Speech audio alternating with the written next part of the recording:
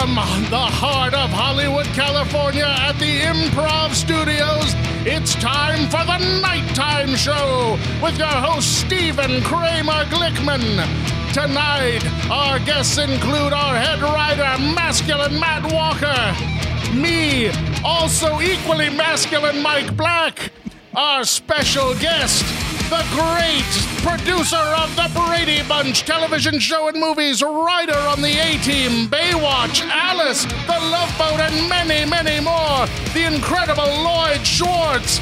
And now, the man who just can't get it right no matter how hard he tries. Put your hands together for the succulent Stephen Kramer Glickman. Yes! What is going on? That's a great intro. Phenomenal, sir. One of the best we've ever had. That was an amazing intro, Mike. It felt really good. Really? No. You get better and better with everything. You know what? We were shooting yesterday. We were shooting green screen footage yesterday. Yes. To give you an idea, we were shooting in a green screen stage above an aquarium factory. Okay, I don't even know how that's a thing. But it was in an Armenian television studio that had gone out of business. Is what we were shooting. However, the parking lot was full anyway. Yeah, the parking lot was full. It was a complete fucking nightmare. But I said to Mike at one point, I go, "Hey, Mike, can you do like an intro for me where you say something like, oh, Stephen Kramer Glickman's the greatest host ever." I just think some bullshit, and what you came up with was a bajillion times better. You're so good. Great. You're so good at what you do. Thank you very much. And you're getting handsomer every day. Oh, stop it. I know. Guys, we have no time to spare. We have the man here, the man himself, the legendary. Speaking of handsomer every day. Yeah, seriously. Ladies and gentlemen, Lloyd Schwartz is here. Yes! It is a pleasure to be here. Yeah. Wow. Hearing all this bullshit for you guys. I mean, Lloyd Schwartz from the legendary, the Schwartz family. Your whole family is- multi-generations of just television masterpieces. It's Including amazing. your kids are also creating television masterpieces That's right. well. That's right. We're stuck in this. How did this all start? I know that your father, Sherwood Schwartz, who created Gilligan's Island and lots of other amazing television shows. How did he have somebody that was like before him? Like, is it been going on longer than that? His older brother Albert, they started writing, he was writing the Bob Hope radio show. Wow. Yeah. And then my dad, Sherwood, was going to medical school, and he was offered a job by Bob. He was writing jokes in his, for money, $5 a joke for Bob Hope. Yeah. And then when he didn't get into medical school, he was pre-med, and Bob Hope said, "Come work here." And then he started working in 1937, 1938 on the Bob Hope radio show. And then World War II happened, and he went on and did shows for the troops overseas, and then came back and did more radio, and was like for Danny Thomas and the Beulah Show and Alan Young and a whole lot of radio, R.C. and Harriet. And then television started. And then I had another uncle too, and they were all working for Groucho Marx and for Milton Berle and for all those heavyweight comedians in that time. And then television started, and Dad started working on I Married Joan. Wow. And that's where he met Jim Backus, who worked on that show. And then after that, it was then it was Red Skelton. Yeah. He did Red Skelton for 8 years. And then My Favorite Martian. Great show. Yeah. Yeah. And then he created Gilligan. So, Jim Backus was a big part of that show, of Gilligan's Island. Oh, yeah. Right. So, did he know the other cast members as well from other projects? No, or he was didn't that know them at all. It was all just casting. Wow. I recommended Bob Denver because I was a big fan of Dobie Gillis. And, yeah. And that time, Dad didn't know didn't ever watch Dobie Gillis. He said, "You got to sign this guy." And it was supposed to be Dad wanted Jerry Van Dyke. Wow. Oh, that would have been a completely different show. That's right. And Jerry Van Dyke had a choice between Gilligan's Island and My Mother the Car. Well, it's a clear choice. Right, of course. Yes. And So every time I think of how Dog with the Blog is the stupidest sounding show I've ever heard of, I have to remember that there were shows like My Mother the Car right. back in the day. Yeah. There's a long tradition of weird shows about stupid premises for decades in this business. There really Mr. is. Ed. Well, all that, Gilligan was kind of stupid itself. The concept. I remember my dad came up with it one night, and he turned to my mother, who was asleep, and he said, "I've got it. And he tells her this story of Gilligan. My mother said, "Just go back to sleep." Well, think of that. It's like the professor can invent everything in the world except a stupid antenna to broadcast the message back out. Like they can get radio broadcasts in. He just can't send anything out. Like, but he can make anything else in the world. It's like, but then there wouldn't be a show. That's right. If he could do that. The show would be, this show was one episode, and then, all right, we're done. That's it. I found out and people still believe that up till today with Lost. Yeah. So Yeah. Well, I'll tell you how gullible people are. After the show was on a few weeks, I think somebody from the Coast Guard called my dad and said, "I have to have a meeting with you." And he brought a bunch of telegrams, and he said, "Look at this." And it was telegrams from people saying, "We can do all these things. We can help people all around the world, but we can't get 7 people off of an island." Something good Americans. Oh my God. Yeah. Let alone the sound man and the the camera guy. The camera guys, yeah. Were you around for how old were you when I was in high school. I was 15. I worked on it a couple of days. Yeah. I held the cue cards for Jim Backus when they did the musical with the Okay, yeah. Phil Silvers got on the island and the musical Hamlet. Yeah. Yeah. So that was my first thing. And So then, when you were 15, hanging out at Gilligan's Island, I got a question for you. Yeah. Ginger or Marianne? Yeah, man. well, it's Marianne. I mean, when we did Rescue from Gilligan's Island, I played the guy who waited for her for 15 years on the island.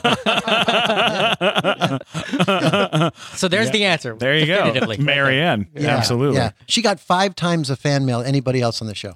Wow. Yeah. And the reason was she was the normal one. Everybody identified with her. So. Yeah, she was the Attainable. most down to earth. I mean, because like the professor's kind of nerdy, and the Howells were, of course, snooty and rich, and Right. Gilligan was a dope, and the skipper was kind of And it's blustery mostly and the guys bully. writing fan mail. Yeah, so- exactly. Right, yeah, it makes sense. yeah. But I guess Ginger was more just too unattainable. Unattainable. Yeah. Yeah. Wow. Yeah, they all thought like I could get Marianne.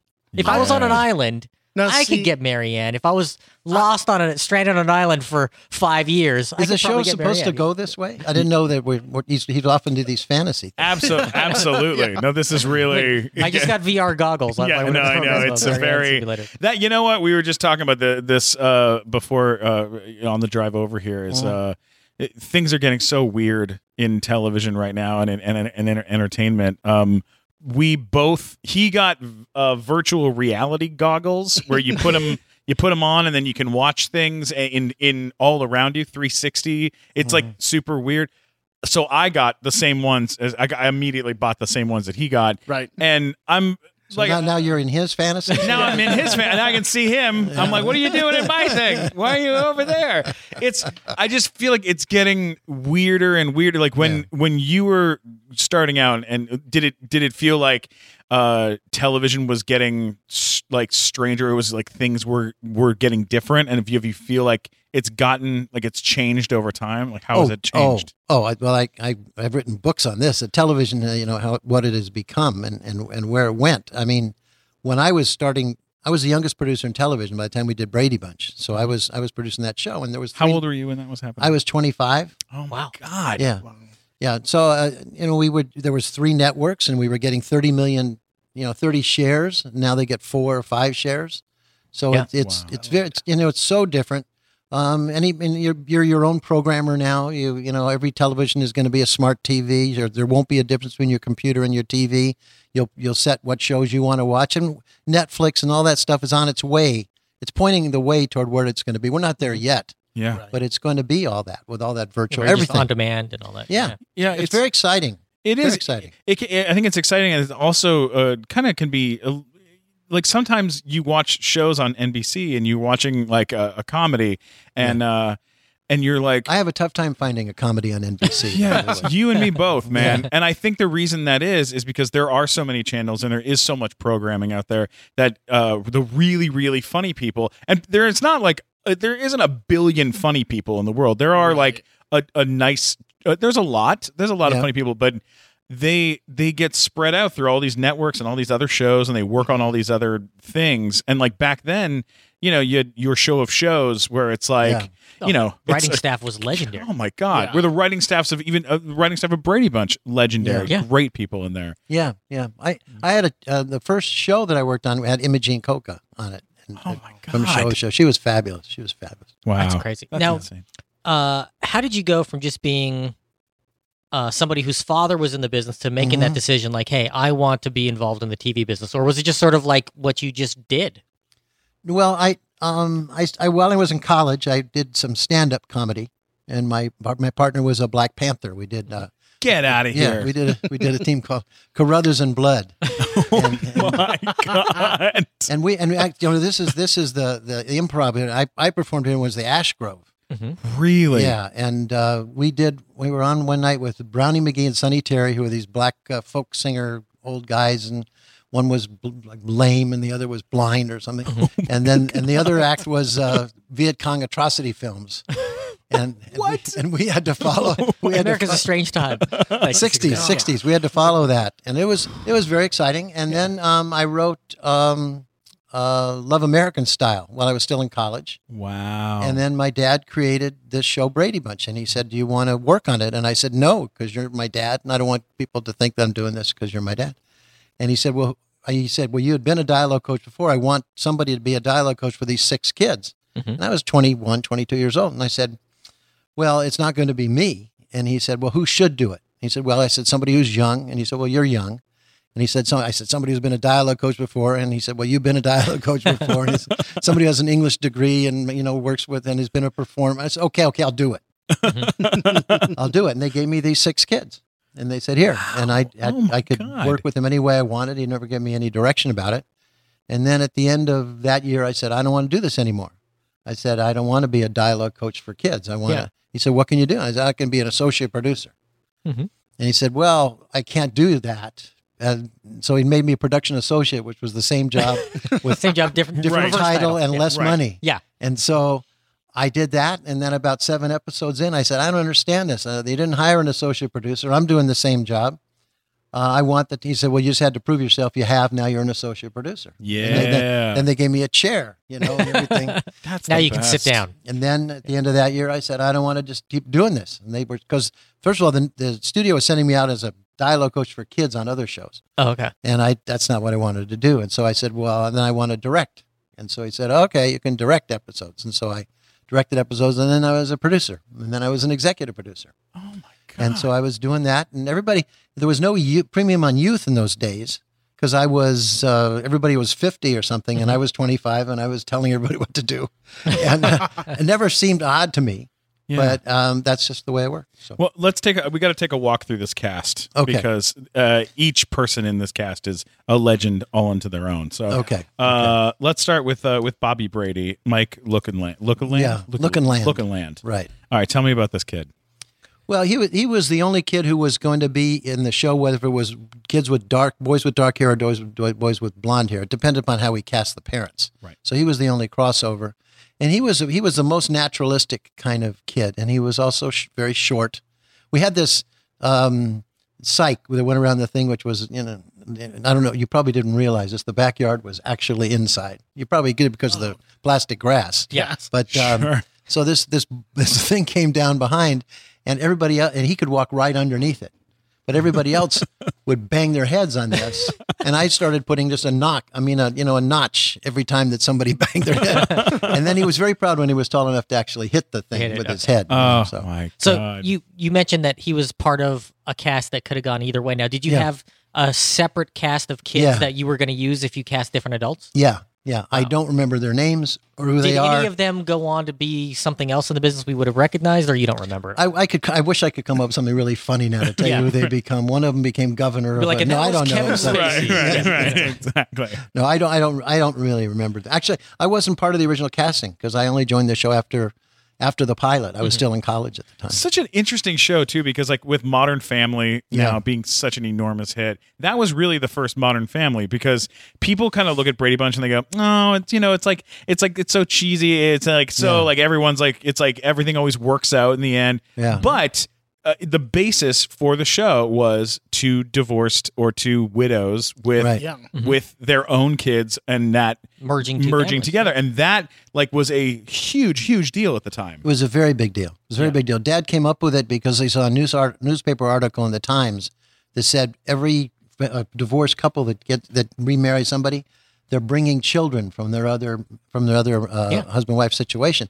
And he said, this is fantastic for a show. And he ran. He says he ran Right. to the Writers Guild to register this immediately because he thought every writer in the world would have seen that and got this idea. And then it was turned down everywhere until the movie Yours, Mine, and Ours came out, because that was a Henry Fonda, Lucille Ball, which had a bunch of kids in it with a similar premise. And the network said, you know something?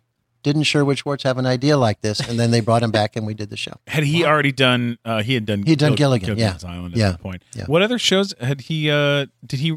Was Gilligan's Island, Brady like the two? That's his two ones? biggest hits. That's But the two biggest hits. that, hey, they're I know there's a the million top of them. 5 shows in the history of television, so it's hard to get Yeah, bigger man. hits than It's that. hard to get bigger than that. Yeah, exactly. Oh, hey, real quick thing before we continue.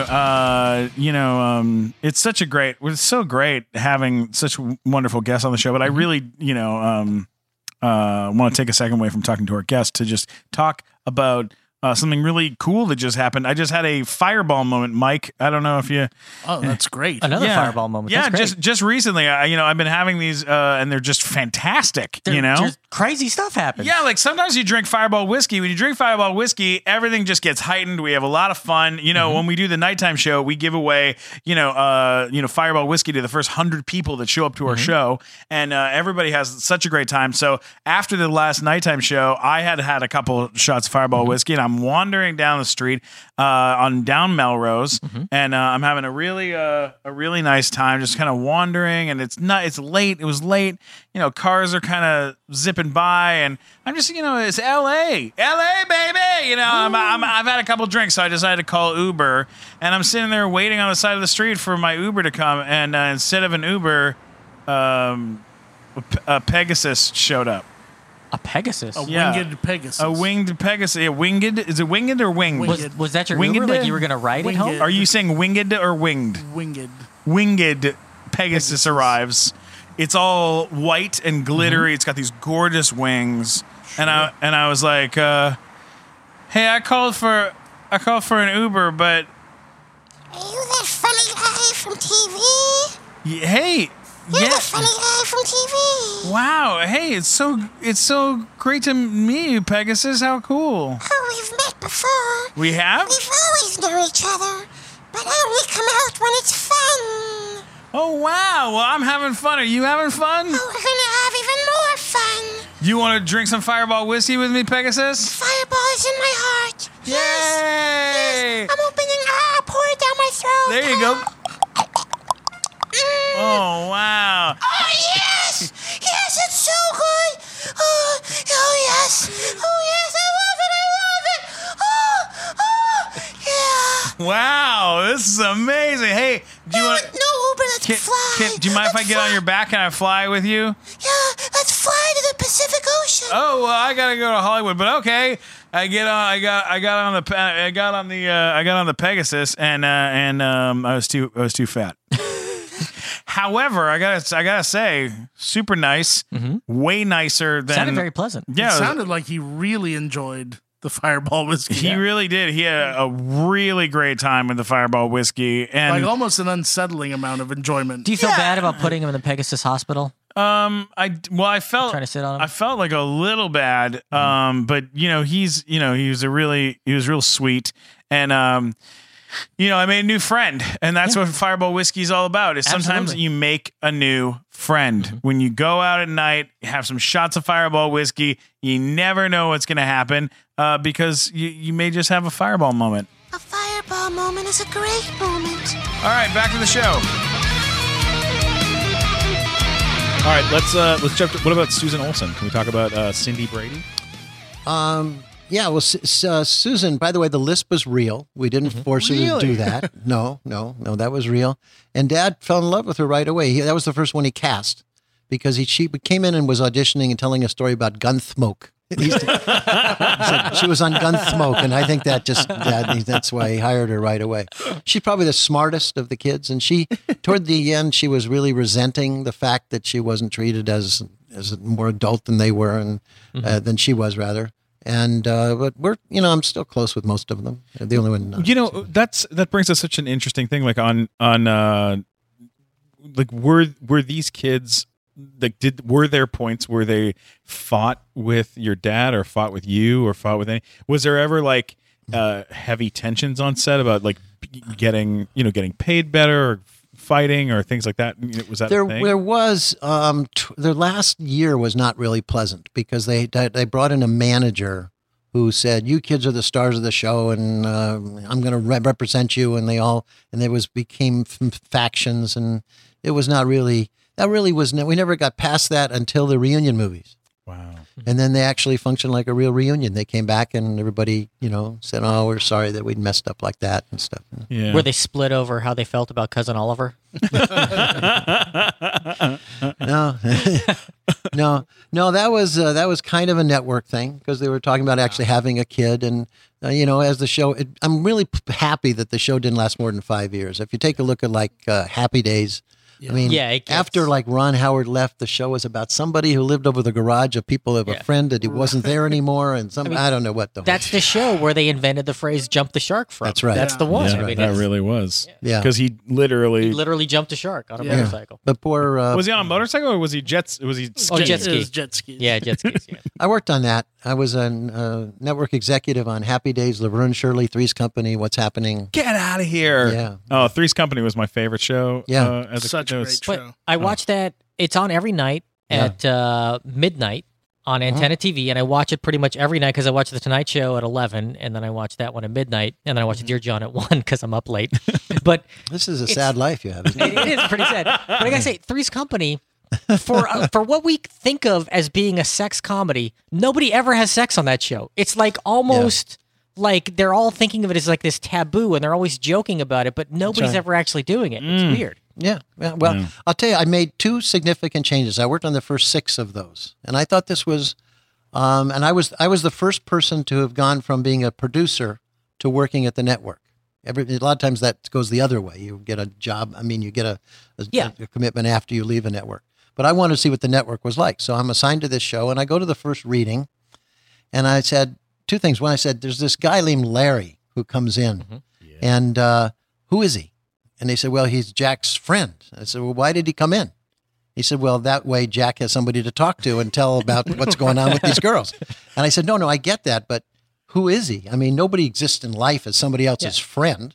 I said, "I don't care if he's a used car salesman and he's coming in to tell people how he unloaded this Buick or something." And the next day I went to the next reading and it said, "Larry, the used car salesman." And I didn't even mean that. Wow. Yeah. But that added a lot to his character, I think. That's right. It sort of set up who he was as a sort of like sleazy guy. That's right. All that. That's right. Yeah. And then the other thing I said, now I'm trying to understand this after the first reading. I'm trying to understand. See, there's this guy, Jack Tripper. He lives with these 2 girls and he's chasing Chrissy around and then Janet is there. Yeah. I go, I should be so lucky to live with 2 girls. But if I was living with these 2 girls, I would be flirting with both of them. Right. Because the other one ain't going to sit around while that's going on. And they said, yeah, so they made that change. So. Wow. What about the Furleys? Can we talk about the Furleys? Well, I was there before. It was the that. Ropers. The Ropers. I'm so sorry. Okay. It was the Ropers, yeah. Somebody punched me in the face. Oh, that's all right. Old Norman Mike, Fell. Don't you fret. They were Mike will get me later. I know this. I wasn't there at the time, but I know Norman was terrified if they took him off of that show and put him in another show. Yeah. Right, which was very successful for about a week. Yeah. Okay. But it did launch Jeffrey Tambor's career. That's true. Except he wanted to make sure he could get back on Three's Company. And they said, "Oh, sure." And that didn't happen. Yeah. Oh, yeah. I love He it. came back for 1 or 2 episodes because I've seen him where he comes back.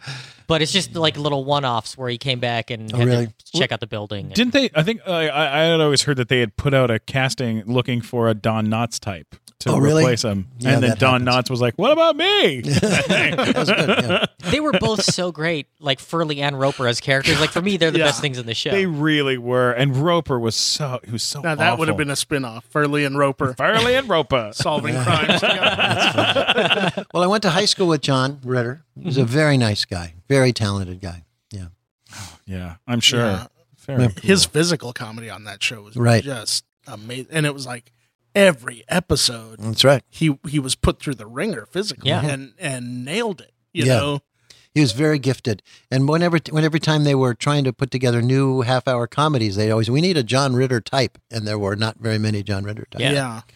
Well, and I remember Chevy Chase was getting a lot of credit at that time for his physical comedy, and I was like, this other guy's nailing it. Oh, yeah. You know, He just was very good. every time, you know. Yeah, you know, when I first moved to LA, Mike, I moved in with two girls, and I was such a big fan of Three's Company. I was like, that's why I wanted to do it. And I moved in with these two gorgeous, beautiful women, Right.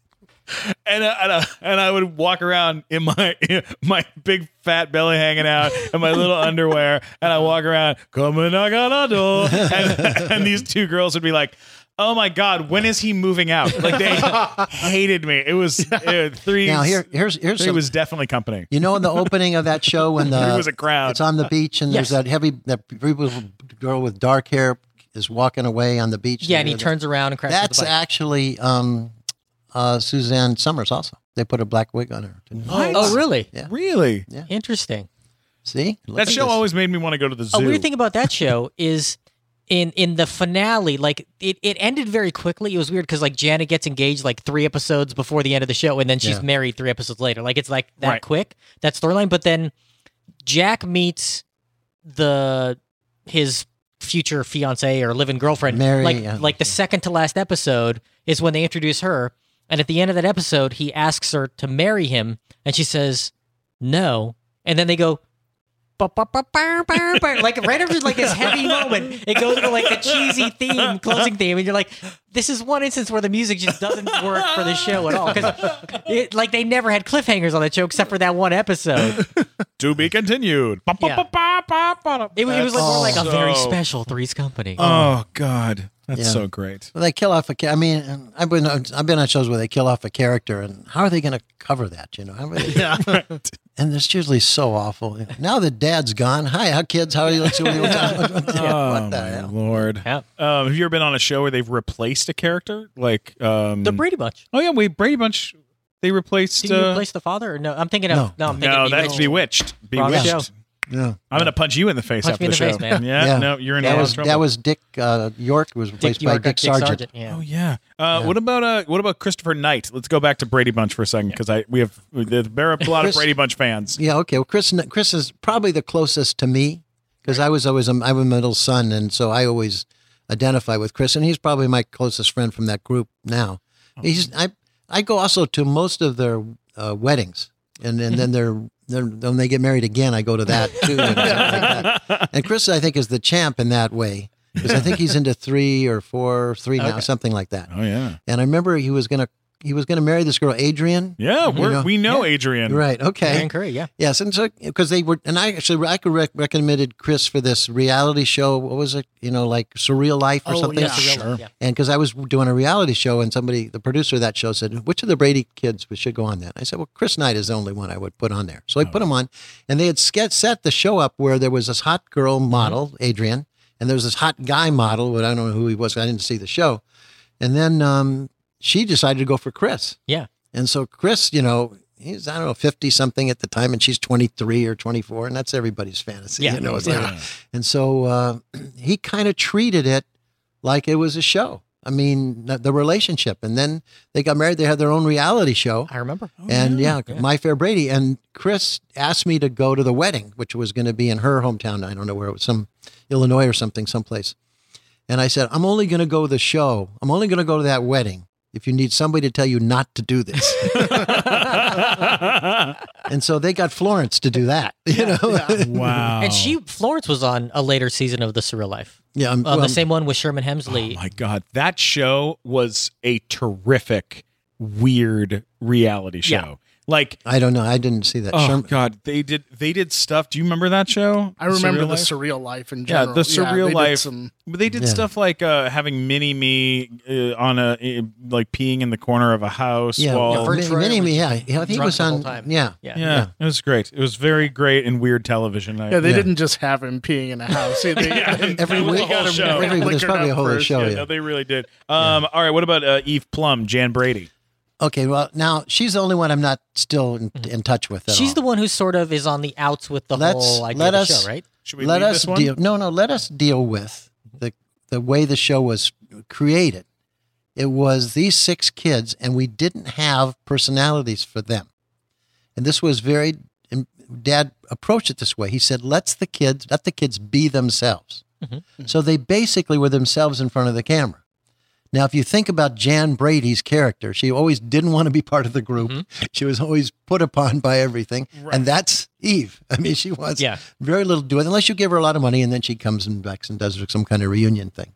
And so that was her. So I think she's in Los Angeles somewhere. I haven't talked to her much. Oh. You know, she's a nice enough person, but sure. Look, I've never had to do what these kids have had to do. They spend their entire life going about having people talk to them about, everyone recognizes them. The old days. 5 years of their life. That's right. And now they're 60, 55, 60 or something, and they're still talking about it.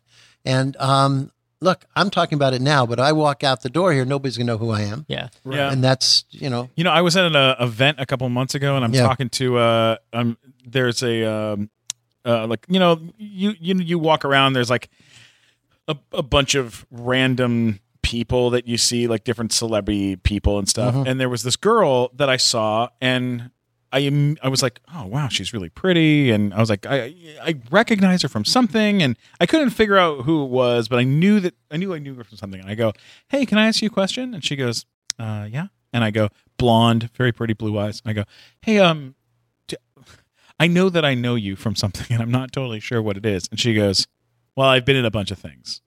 And I go, yeah, no, I'm sure, of course. I just mean, in particular, is there something that I would recognize you from? Because I know you right away, and I don't know your name or anything. And she goes, well, my name's Josie. And I'm like, well, was there a TV show that you were on for a long time or something? And she was like, I was on a bunch of TV shows. And I was like, oh, okay. Well, I didn't mean to be rude. And she was like, Charles in Charge. And I was like, oh my God, you're the girl she was Sarah Powell on Charles in Charge. Mm-hmm. Okay. And she was like, yeah, I am so fucking tired of it. She's like, it happens every day. People come up, oh, hey, how's Charles? Is he still in charge? And you're like, she's trapped in that. And she does not like that part of her career. I wish and she was on a lot of other shows, but it's a hard one. I wish people could be comfortable with that. I mean, I'm as I say, how'd you like to be Maureen and have everybody come and going, Marcia, Marcia, Marcia? Or how'd you like to be Dawn Wales? You're talking about Gilligan, people coming. If I had to pick between Marianne and Ginger, who would I be like that? Yeah. I mean, that's, I know a lot of stars that are very gracious about it. And I've worked with a lot of them, but a lot of them, it's just, I want my life. Yeah. It gets tricky. It gets tricky, I guess, for some people. What about Maureen McCormick? I mean, she was, legendary. Yeah. Yeah. Was she a nice person to work with? Yeah, she's very nice. She had, and she wrote a book and about it and stuff. She had some trouble later on after the show. See, we did not keep in touch with them much after the show, and then we were going to do this reunion movie. So we're doing this reunion movie, and was that the Brady Brides? Yeah, Brady Goes to Get Married, which became the Brady Brides, right? And so we're getting ready to do this show, and one day she doesn't show up for rehearsal, and her agent. I called her agent and said, where is she? And he says, well, we should have lunch. So I said, okay. And we go to lunch. He said, what do we do about this problem? And I didn't know what problem he's talking about. Well, she was heavy into drugs. And I'm not saying anything out of school because she's written about this. Right. And so, and I didn't have a lot of experience with drugs, and I didn't know how to deal with the problem. And then one day she didn't show up again. And so I sent the assistant director and the dialogue coach to her apartment, and they broke down the door, and she was collapsed there, and she had OD'd. God. And so I said, oh, what do I do here? So I moved her into my house with my wife, and we got Marcia Brady is living downstairs, and it was pretty awkward. Yeah. But I took her car away, and I took all her privileges away, and then her parents called me up and said we should talk, and they said we've been praying for an answer, and you're it. How old was she at this time? She was in her 20s, and so it was at that time Jerry, who played her husband in those movies, he was very religious, and he brought her to church, and at church she met the guy who became her husband, and it kind of straightened her out. Wow. Yeah. Good Lord. Yeah. That's outrageous. Yeah. I've actually met and worked with Barry Williams. Yes. We worked on a children's charity together, and he sang songs from Pippin. He sang "Corner of the Sky." Yeah, well, he did that. He did that on Broadway. Yeah, man. He's a very talented guy, and Barry's the one who's probably embraced it most. And he has a show he does in Branson now. Yeah. They made a mistake once with Barry, and they decided that he should do a national tour while the show was on the air, just parades and things and stuff. And so I was 22 and he was 15, and they said take him around the country. Oh, and I, God, are you kidding me? No, they made a mistake. I mean, I must say. Oh my God! And that must have been lunacy. It was, and women were like, I remember this one parade we were in, and my job was to sit in the car with him and punch little girls as they ran at the car. Oh my God! And we'd always, wherever we flew, we'd come back with the stewardesses, Yeah. Because and and I remember we're in this. You're saying he had a great time. I introduced him into the ways of the world. Yeah, you both probably had a pretty good time. That That sounds like a pretty solid move. Now, speaking of the Brady kids singing, on my MP3 player the other night on the drive home, I forgot I even had this album on there. I have a Brady kids singing album, and they were singing Saturday in the Park by Chicago, but the Brady kids doing it. That's the song that came up. Bad, yeah. And it's so terrible, but it's so good. Well, this was interesting. After the first year of the show, if you remember, if you're Brady Files, that at the end of the first year, it had a group called the Peppermint Trolley Car sang the title song. Oh, yeah. And then the next year, I went to Dad and I said, the kids are the show. And so we ought to have the kids sing this title song. Yeah. And he said, that's a good idea. So we changed the lyrics and to say, that's the way we became the Brady Bunch, Yeah. And so I go to the I'm not very musical. And I go to the recording session for this song. Sure. And the guy says to me, and so, okay, they're going to sing it. Who's the musical director? And I go, that's me. And they go, yeah, but what about the harmonies? I said, they're not going to be any harmonies. Yeah. And they're going to be kids singing. That's it. They're going to sing just like they do. And that was it. And then they, and then we're getting ready to do the movie, the Brady Bunch movie, which I produced that. And they said, we want to buy the rights to those kids singing the song and, and pay. And Eve Plum would get money for this. And I go, why are you doing any of that? They, what do you mean? I said, kids sound like kids. Just get these kids to sing it. What the hell is the difference? Yeah. That's what they did. That's what they did. Genius. Save a bunch of money, yeah. Oh, I love it. I love it. You mentioned earlier before we got on the air something else that you created with the kids Yeah. on the show. And you said before the Brady Bunch, whenever they'd go to a commercial, they'd have a deep voice announcer guy say, we'll be right back. We'll be right back after these messages. Right. Do it, Mike. Yeah, Mike. We'll be right back after these messages. Right. And now the Brady Bunch was the first show to have the kids do that. And that was just because I thought it would sound friendlier. I mean, not that you're not friendly. But No. Okay, so what happened was all other shows now have somebody from the cast do it. And that's done not because it was friendlier, it's because it's cheaper for the network, so they don't have to pay another actor to do that. Yeah. Wow. What about, I know that we've talked about Florence Henderson a little bit, but we do have to mention Robert Reed, of No, we course. don't. We don't. Wait, no, we don't want to talk about I don't know how versed your people in all that, but there's a lot of stories that he was not pleasant. no. Well, we can leave that out. No, it's I never had a nice conversation with him in all those years. I mean, he was just not a nice guy. The kids liked him, but because in a sense he was kind of buying their affection. Maybe I don't want to get too psychological about all of this. Man, that's but, cool. Yeah, but that's what I think was going on. And so when he had his little blow-ups, and he did, and they were pretty cruel. I mean, things he said, the kids had left the stage by that point. So they never saw that side of him. But he took out after my dad. He said terrible things about him, about me. Wow, and it was not a really pleasant thing. And then, he had his little predilections in terms of his sexual things. And which never made any difference to us, But I'm pleased that at this point in his life, at his death, that people know him as the gay guy who did the Brady Bunch. So Jesus Christ. Yeah. Oh my God. Yeah. Fascinating. What about Ann B. Davis? Can we talk about Ann? Oh yeah, we were That's very the close. last one from that we want. Well, no, we'll talk about Florence. Got a great story. Oh, about sure, Florence. please. Yeah. No, we're going to talk about Sam the Butcher. What are you talking about? Sam the Butcher. I love Sam the Butcher. You identify with Sam the Butcher. I do. Yeah, there you go. If it was remade right now, I'd probably play Sam the Butcher. But Anby and I were very close. We were very close. She was a wonderful lady, total professional. Didn't have a lot to do with the kids. She never had kids, and she couldn't cook. She has a cookbook out, but she was always just stirring water and stuff. And in fact, she passed away about a year and a half ago. Mm-hmm. And I was honored to do the eulogy for her. She was just she was a wonderful woman. She was very fun to watch. She always seemed like she was having a great time. She was known as an owl, and what it is if you're doing something funny, it's always good to have somebody watching it. Mm-hmm. And then you cut to them, and she would always have a reaction. Yeah, her reaction shots were great. Yeah. Oh, wow. What about Florence Henderson? Florence is very different than Carol Brady. Florence is quite a bawdy woman, and you can, and she gives Oh wow. I remember I had this experience with her. We were in Hawaii, the Brady Bunch of Hawaii episodes. Yeah. Okay. So I don't drink very much. And there was a party after one of the days of filming. And I'm dancing with Florence. And there's these drink called zombies, and you're only supposed to have one of these things. Yeah. And I'm into two maybe or something. And Florence, when you dance with her, like she was even on Dancing with the Stars. But when you dance with Florence, you think you're a good dancer. You're dancing for a while. I don't remember much about the rest of the evening.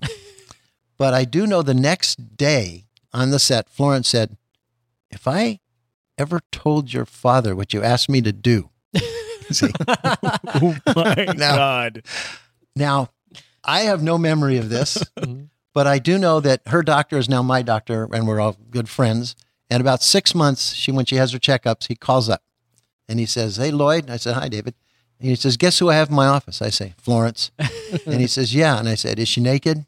And he says, "Not yet." And I said, "Well, call me back when she's naked." and then Florence says, "Ask him about Hawaii." That's how we go. Oh my God. Oh, that's hilarious. That's amazing. That's incredible. Yeah, she's great. Can we jump a little bit? Can we talk about A-Team? I know that you did. Did you work on A-Team? I wrote an episode, and the reason was one of my sons was a big fan of the show, right? And he wanted. So I figured, okay, I'll write an episode. So I knew somebody was a producer, and I had this idea. These things I love deep sea diving outfits. When they walk around with the heavy boots and that the tubes go up into the sky or the big helmet. Yes, thing. those. I love that. I said I want to put Mr. T into one of those. Yes. That was my whole ambition was Mr. T because I also want to know whether the gold would be outside or inside the thing. Okay. Right. By the time it got on the air, it was no longer Mr. T. It was scuba diving. And it was a different character, one of the other characters. I think they had Dirk Benedict do it. I don't remember because I wasn't watch the show that much. I found out though that Mr. T was claustrophobic, and they would never go into one of those things. Oh my God, that's amazing! I love Mr. T. He's the best. Yeah, He's the best. I just going through your credits that you have online. Sometimes you run into things where you're like, "Is this a real thing? Is this a real?" So this is one of those is this a real credit? Can we talk about the Let's Monsters? talk about, can we wait? Yeah, well, I was going to go to Baywatch, but if you want to go Monsters. Let's do Monsters real quick because that's very cool. Now, you were involved with the reboot of the Monsters in the late 80s. Yeah, the Monsters Today, right. I wrote that. I created that, yeah. And how much of the original cast was back for that? Was that None. So and that was my condition because I was going to be running the show and I wasn't going to have any other producers around from who did the original, even though I wanted them to, but they wouldn't let me because of Universal and some kind of deals or something. Okay. So I said, I can't have anybody who knows more about the show than I do. Yeah. And I was going to be running it. So, and I wrote letters to all of them and they were very unhappy because it was many years later and I don't think they would have been age-wise, Yeah. And so they wrote, and so none of them came back and I knew Lee Merriweather from before and John Schuck was a friend of mine. And so we did it, but I didn't want to actually do the show because Monsters was a great show. Fantastic. The original. And not the one I did, but the original was just great. Yeah. And so I said, well, I'm going to turn it down. So I told them I'm not going to do it. And they said, think about it because they sold 2 years of it on in syndication. Yeah. So I thought about it over the weekend, and I said, I've been fascinated by the idea of if you come back after a missing some 20 years, they went to sleep. I don't remember the concept of the show. They went to sleep in cabinets that Grandpa had invented. Right. And they wake up and it's 20 years later. So I had a chance to comment on society. So they were 60s people waking up Right. in the 80s. Right. Yeah. And so I said, that's a pretty interesting idea. Yeah. So that's what we did. And so then I said, if I can do that, then I'll do the show. And then I did the show. So Yeah. No, that makes a lot of sense. And it's kind of what you guys did with one of my favorite movies, the Brady Bunch movie, which was genius because you took those characters that everybody loved, you cast them phenomenally. Right. I mean, everybody that was in that movie was Yeah, they nailed it. God, Right. did they Just ever nailed it. so damn funny. And everybody now, actually, can I will say this much. Yeah, please. I was not terribly interested in doing impressions like they did. Sure. I wanted Madonna for Mrs. Brady. Wow, that would have been amazing. Right. Oh. And I said, and they kept saying, well, she's a movie star. I said, yeah, we're making a movie. Yeah. And then I did stuff with Shelley Long Afters. I think she's terrific, and it was a way to go, and that's how they did it. But I thought if we were going to make $100 million, if you had Madonna in it playing Mrs. Brady, it'd make $200 million. Yeah. And so that's what I went. So her and like Kevin Nealon or somebody, just something, comedy there. Now Gary, and he's a friend of mine, and he did a fantastic job. Yeah. And that maybe was the right way to go. But I'm just saying that the history of the It was kind of a breakout for him too. yes, yeah. Yeah. People had never seen him do comedy before. He's a wonderful guy. Wonderful guy. So But funny. the premise was terrific Yeah. of that this house just hasn't aged and Well, I'll tell you weird this. sort of time loop, you know. I'll tell you this. Paramount called up and said, we want to do a Brady Bunch movie. And I went to Dad and I said, look, Dad, we don't have a movie. We have 6 kids in a house. Yeah. Unless we do it as a satire, because they were just going to do it straight ahead. Mhm. And so we called Paramount up and he said, we'll do it, but it has to be a satire. And Paramount, in its wisdom, said, we don't care. That sounds like we just want the Paramount. name. more than anything. They thought, but you know what? The what are the bins at Walmart are filled with movies that didn't work based upon TV shows. right. Yeah. There has to be a reason to do it, and now we had a reason to do it, which was a satire. Well, and what was funny to me is it's in a weird sort of way they did the same thing with the Addams Family, Yeah. and they're kind of like bookends as movies now, where it's like Yeah. they're both about just this strange family that's like one's completely good and one's completely evil in a weird sort of way. You know? I guess so. Yeah. It was really interesting because I remember them coming out within like a year or two of each other and thinking, Mm-hmm. oh, they're like the anti of each other, and I'd never noticed that before. Yeah. You know, No, I haven't either, actually. But I always thought the Munsters was Life of Riley, because because other characters fit those, Yeah. like that. yeah. Yeah. Yeah. Now, for one of the Brady reunions, you won a daytime Emmy. Is that correct? Yeah. So Yeah. where No, I do got a nomination. Okay. I didn't win. We were nominated. We were nominated against a salute to the 9/11 victims, and I had a Oh, feeling. well, I had a feeling we weren't going to win that. You're not going to win that one. No. See, on IMDb, they say that you won that one. So There's a lot of things that are wrong on there. Yeah. Yeah. Yeah. What a 'Cause bullshit I was gonna website. I was going to ask where you keep your Emmy because I'm curious about that stuff. But I have a place for it. You have a but place I for it. don't have an Emmy. you don't have the Emmy yet. No. That's great. There's still time. There's still time. When the nighttime show becomes a television show, we'll get you on and we'll make sure you get one. Yeah, There's you- always stuff, by the way. There's always Brady stuff, Gilligan stuff in the wind. There's about a feature film here or another TV series. We're always working. We've been on the air in some ways, 60s, 70s, 80s, 90s, 10s, 10s, and there will be more. There Well, will be more. We're finishing negotiations. We did a Brady Bunch musical, very Brady musical, and that'll be in Vegas. And That's perfect for that town. Yeah, we did it here. It won a bunch of awards. So it was, Well, didn't you guys even nod to a Gilligan's Island movie with the professor being Mrs. Brady's first husband? oh yeah, well you're talking about the second Brady movie. Yeah, the second Brady. I didn't want to do that one. Yeah. After the first was a big success, and they wanted to do one very similar, and I go, no, you can't do similar. Yeah. I mean, because if you've done it, then you've done it. Right. And they said, here's the title, and here's the story, and here's the people. And I said, don't tell that story, don't call it that, and don't put those people in. I produce it. I've never seen it, as a matter of fact. Oh, wow. I won't see that because it was the wrong thing to do. I wanted to take the Bradys after the first movie and turn them into Abbott and Costello and then satirize like the Bradys in Amityville. You know, the Brady's in space. Oh, yeah, yeah. Sure. Brady's, Sure, that's right. Spots, And, and then you could have fun you with them. can see everything through their eyes. But just to satirize them as them had been done already. Yeah. Interesting. Yeah. Wow. That makes a lot of sense. Well, making sense and talking to studios is very different. It's not important that they make a good movie. I mean, they got to make their movie. Now, you did say God. that you told me this before the show. The Bradys and Gilligan's Island almost collided. Yeah. Fred Silverman wanted to do a Gilligan. We did the Gilligan reunion movie. I mean, the Rescue from Gilligan's Island. Yeah. And then that was a huge success. Huge success. #1 movie in 2 or 3 years. Wow. And so we did that, and then he said, let's do more. And Fred wanted to do he wanted to do the Brady Bunch on Gilligan's Island. But there were 2 different studios, 2 different networks. It wasn't going to work. And then he said, how about the Dallas cheerleaders on Gilligan's Island? And we said, well, no, that's not going to work because the Dallas cheerleaders were committed to ABC and it was NBC. And then he said, well, how about the Harlem Globetrotters on Gilligan's Island? Yeah. And that's how we did that movie. So Wow. Oh, my God. That movie's so fun to watch, too. I mean, I must have watched that 15, 20 times when I was a kid because it was just on all the time. yeah, it was given it was called the worst title in the history of television, Yeah. Harlem Globetrotters on Gilligan's Island. Yeah. But I liked it. It tells There you was what, no what it's surprise in what it about. was. and I liked it. It's very indicative of what you're going to That's see. like that movie was sort of the precursor to Space Jam. You Yeah. got like the Yeah. basketball team and you got to beat them for whatever reason. And there's, robots. Yeah, I Robots think playing basketball and stuff. Space Jam was created by the merchandising department of Warner Brothers.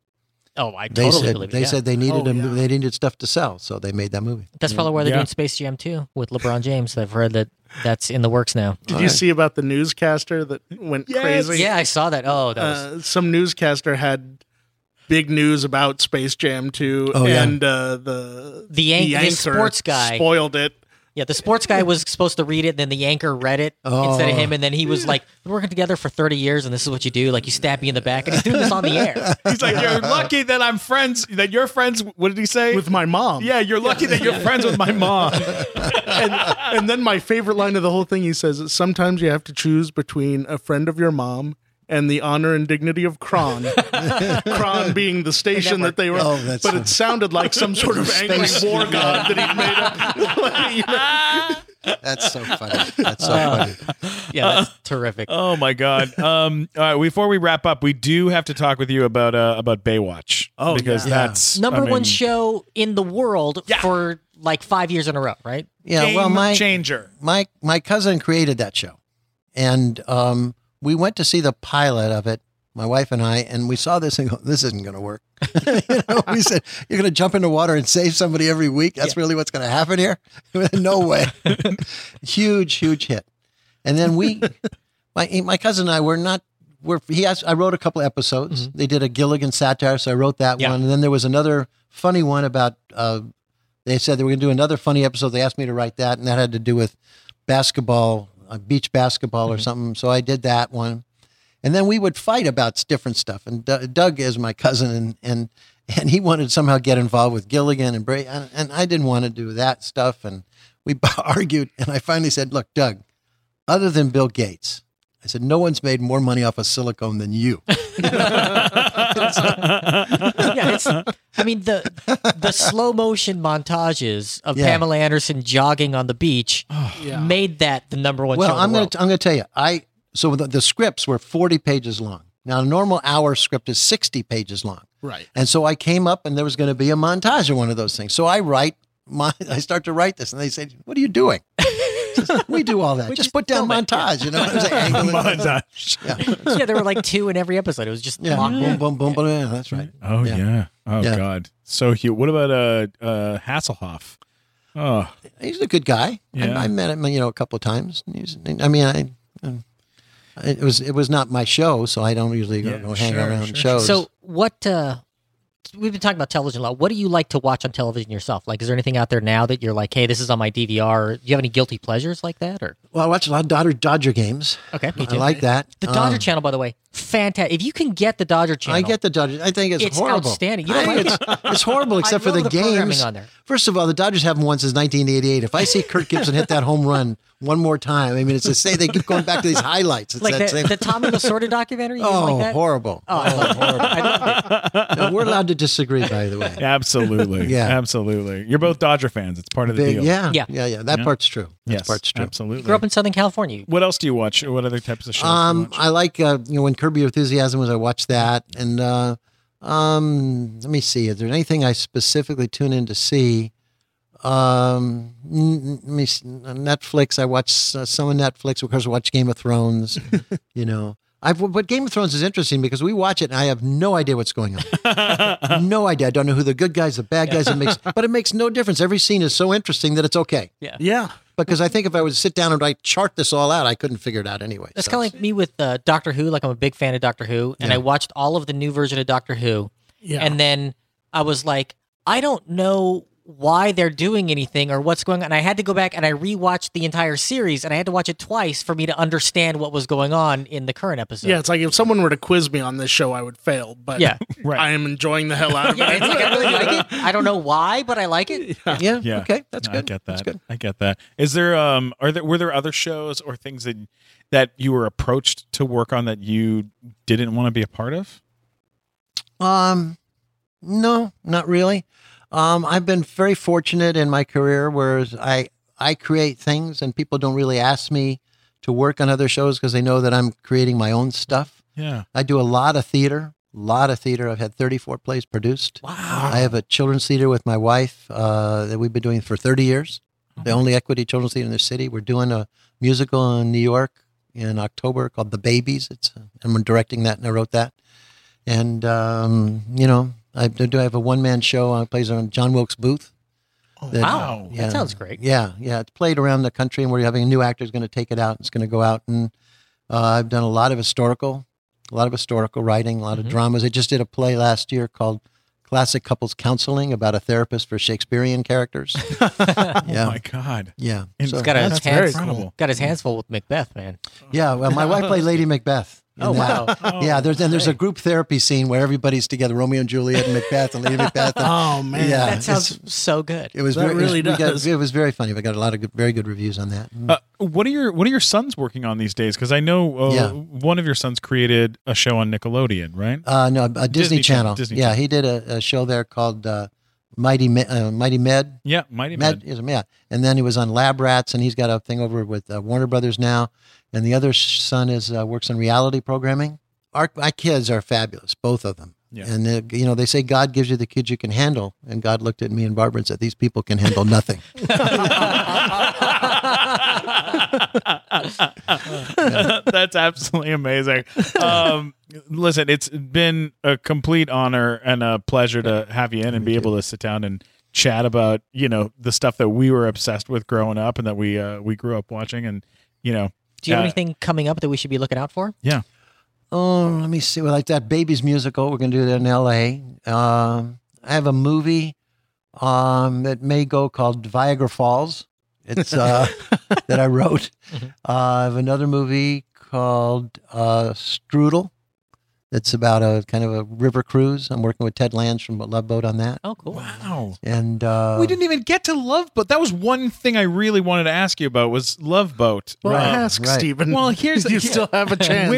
Where did you film that show? Because here's in my brain. I'm going to tell you what's in my brain. My brain is we didn't film it there. this is yes, in my brain in my virtual reality Here we glasses. go. Okay. I have always, since I was a kid, believed that show was shot on an actual cruise ship in the ocean Yes. with a bunch of actors and a film crew. Now, I've been on a cruise ship as a grown-up, and it was basically garbage. Like it was like I went on a Carnival cruise line. Mike, if you ever get a chance, all the chicken wings you can eat. Yes, I've done. I've done a cruise ship. But you just see all the people on the cruise ship who have eaten all the chicken wings they can eat. There's a lot of bloated people on day two. Yeah, there's a lot of it's rough. It's a rough shit, man. It was like Chuck E. Cheese in the water. It was bad. It was a bad. It was well, you bad know, news. before Love Boat, the cruise business wasn't what it is now. I mean, it was just like all the old people on cruises, and now they became Love and all that, and then people went on there and their singles cruises and all these things. It's a whole industry. It was created.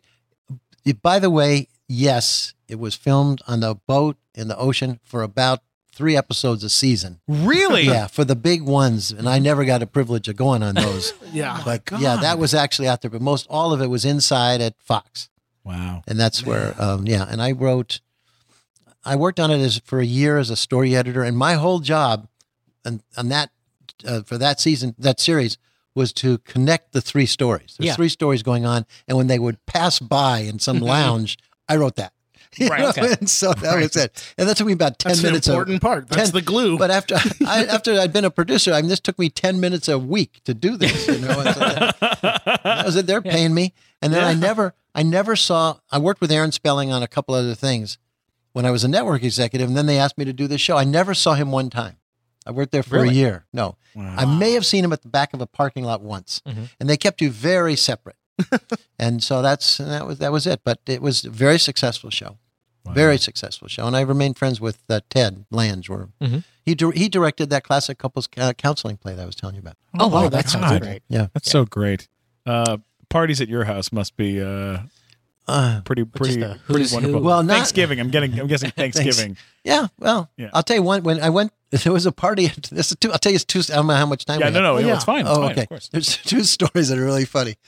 My parents have parties, and so there was a party, and it was Henny Youngman and Maury Amsterdam were at this party. Oh my God. And so I'm in the den, and it's just me and Henny Youngman and Maury Amsterdam.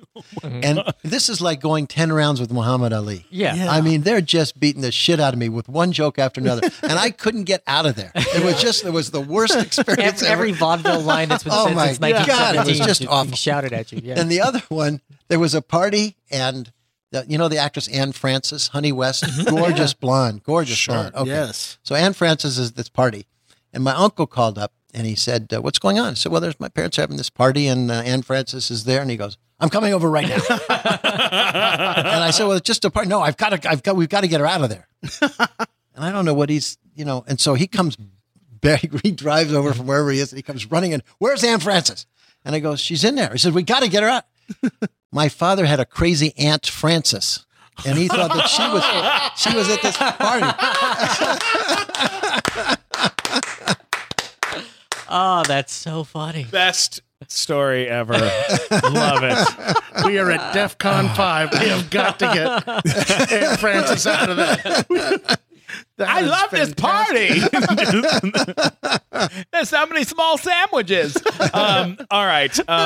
This has been amazing. What a great story to end on. I know. How can Perfect. people find, if they want to find you or look you up or look up your theater? How do they find you? Well, the Children's Theater is a good way to. At the Storybook Theater of Los Angeles, and it's at Theater West. So you go to www.theaterwest.org, and you'll find a link to the Children's Theater. We're there every Saturday at 1, 30 years.